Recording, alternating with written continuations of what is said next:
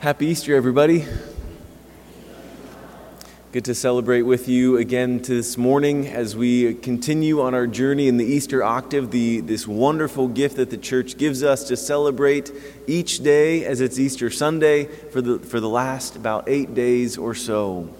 And be able to celebrate this together. We see that we were in the depths of the last 40 days during Lent, but the church gives us not just 40 days for Easter, but 50.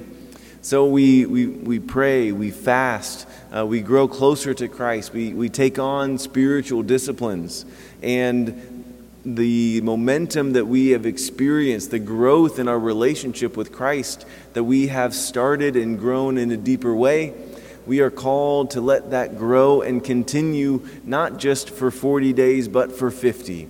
To enter into the celebration and the joy and the life that comes from Easter.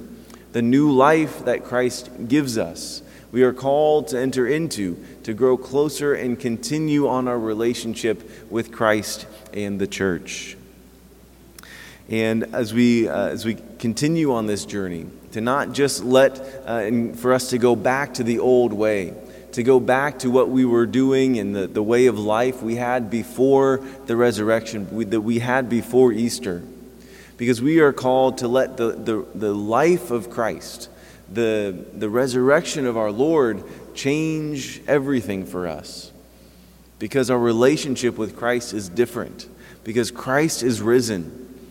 For us, the resurrection changes everything. So like I've said, the penances of Lent are over, and we are called to now enter into a greater relationship with Christ, to continue on our journey, staying closer to our Lord. And one of the gifts that comes to us in this Easter season is that Christ fills us with this new life.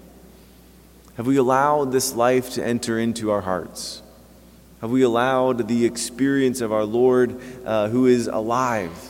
He is truly risen from the dead to continue working in us. Some of the questions I've been reflecting on this week, and one that we can ask ourselves is, where have I experienced the resurrection of Christ in my life?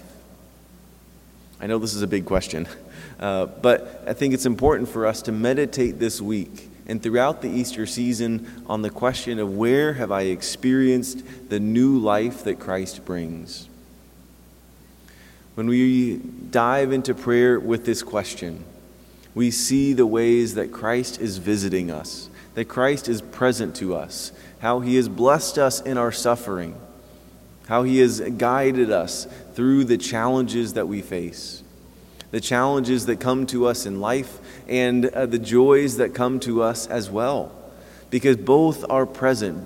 Christ is present in everything. We are invited to say and make this prayer and reflection and have the eyes to see, where is Christ? Where is the resurrected Lord? Where is the new life that Christ brings coming to visit me? Where is He coming to visit us in your family, in my family? Where is this new life coming? Where is our Lord meeting us? That can be one of our meditations this week. And now let's turn to the gospel for just a few minutes. There are just 2 points that I'd like to highlight today. The first thing is how our Lord says 3 different times, "Peace be with you," to the apostles. So they are locked in this upper room, and they are terrified in a justifiable way, because the Jews are out there, the ones that crucified Christ. And so they are worried now about them also going to a similar death. And so they're in the locked room, but who comes to visit them? Christ, our Lord Jesus, even though the doors are locked. And what does He say? "Peace be with you." On another level, the disciples are afraid because they abandoned the one they love. They abandoned Christ in His time where He needed them the most. And so they are worried. What's He going to say? Is He going to be angry with us? Is He going to yell at us? Is He going to shame us for what we have done in our fear of abandoning our Lord? But what does He say? "Peace be with you." Our Lord, through the passion that he just underwent, we can see how the fruits of that passion, the fruits of his crucifixion and death and resurrection, is what takes away sin. So Jesus on the cross forgave the apostles for their abandonment of him, so that when he came back, when he comes to visit them on Easter Sunday, and then visiting Thomas a week later and all the disciples again, he is able to say from the depths of his heart, "Peace be with you." So that that relationship is healed. New life is given so that they can come back into a relationship with Christ and go out and be apostles, those who are sent into the world, so they can proclaim the good news that Christ is risen. Christ brings peace, and our Lord wants to continue to bring that peace to us even to this day. And the other gift and point of meditation from our gospel today is that Jesus gives us and gives the apostles an incredible power, the power to forgive sins. Jesus says, "Receive the Holy Spirit." He breathes on them, giving them this incredible gift to forgive sins in his name. So remember that Jesus is the one that forgives, but it comes to us through those who are ordained. So the apostles, Christ ordained them on the evening of the Last Supper, Holy Thursday. And then those apostles ordained more apostles, ordained more bishops, more priests. And we can see that continuity even to our own day, and you end up with me. What we see is that Christ is still present. And Christ is still here in our midst to this day to forgive our sins. What a great gift.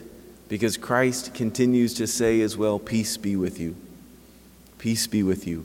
And our sins are forgiven. We are given this new life in Christ. One powerful way we were able to receive this life is in confession. On this Divine Mercy Sunday, we remember the mercy of God as we have this image in front of us in front of the ambo this morning, to remind us of the mercy of God, how he is connected to us, bringing us peace, bringing us forgiveness of our sins. The mercy of God is in our midst to this day. He is here with us this morning to welcome us back if we have abandoned him, to hear those beautiful words, "Peace be with you," so we can receive this peace even today. Just this invitation for us to look for the presence of Christ, to know that he brings peace, to know that we have received his mercy, his love, so that we can say with St. Thomas, sometimes he gets a bad rap, but he makes an incredible profession of faith. He says, "My Lord and my God."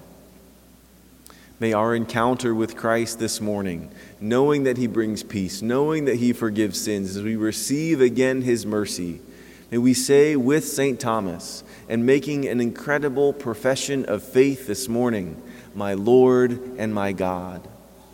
May we have this grace today to grow in our relationship, to grow in faith, to say with St. Thomas, "My Lord and my God."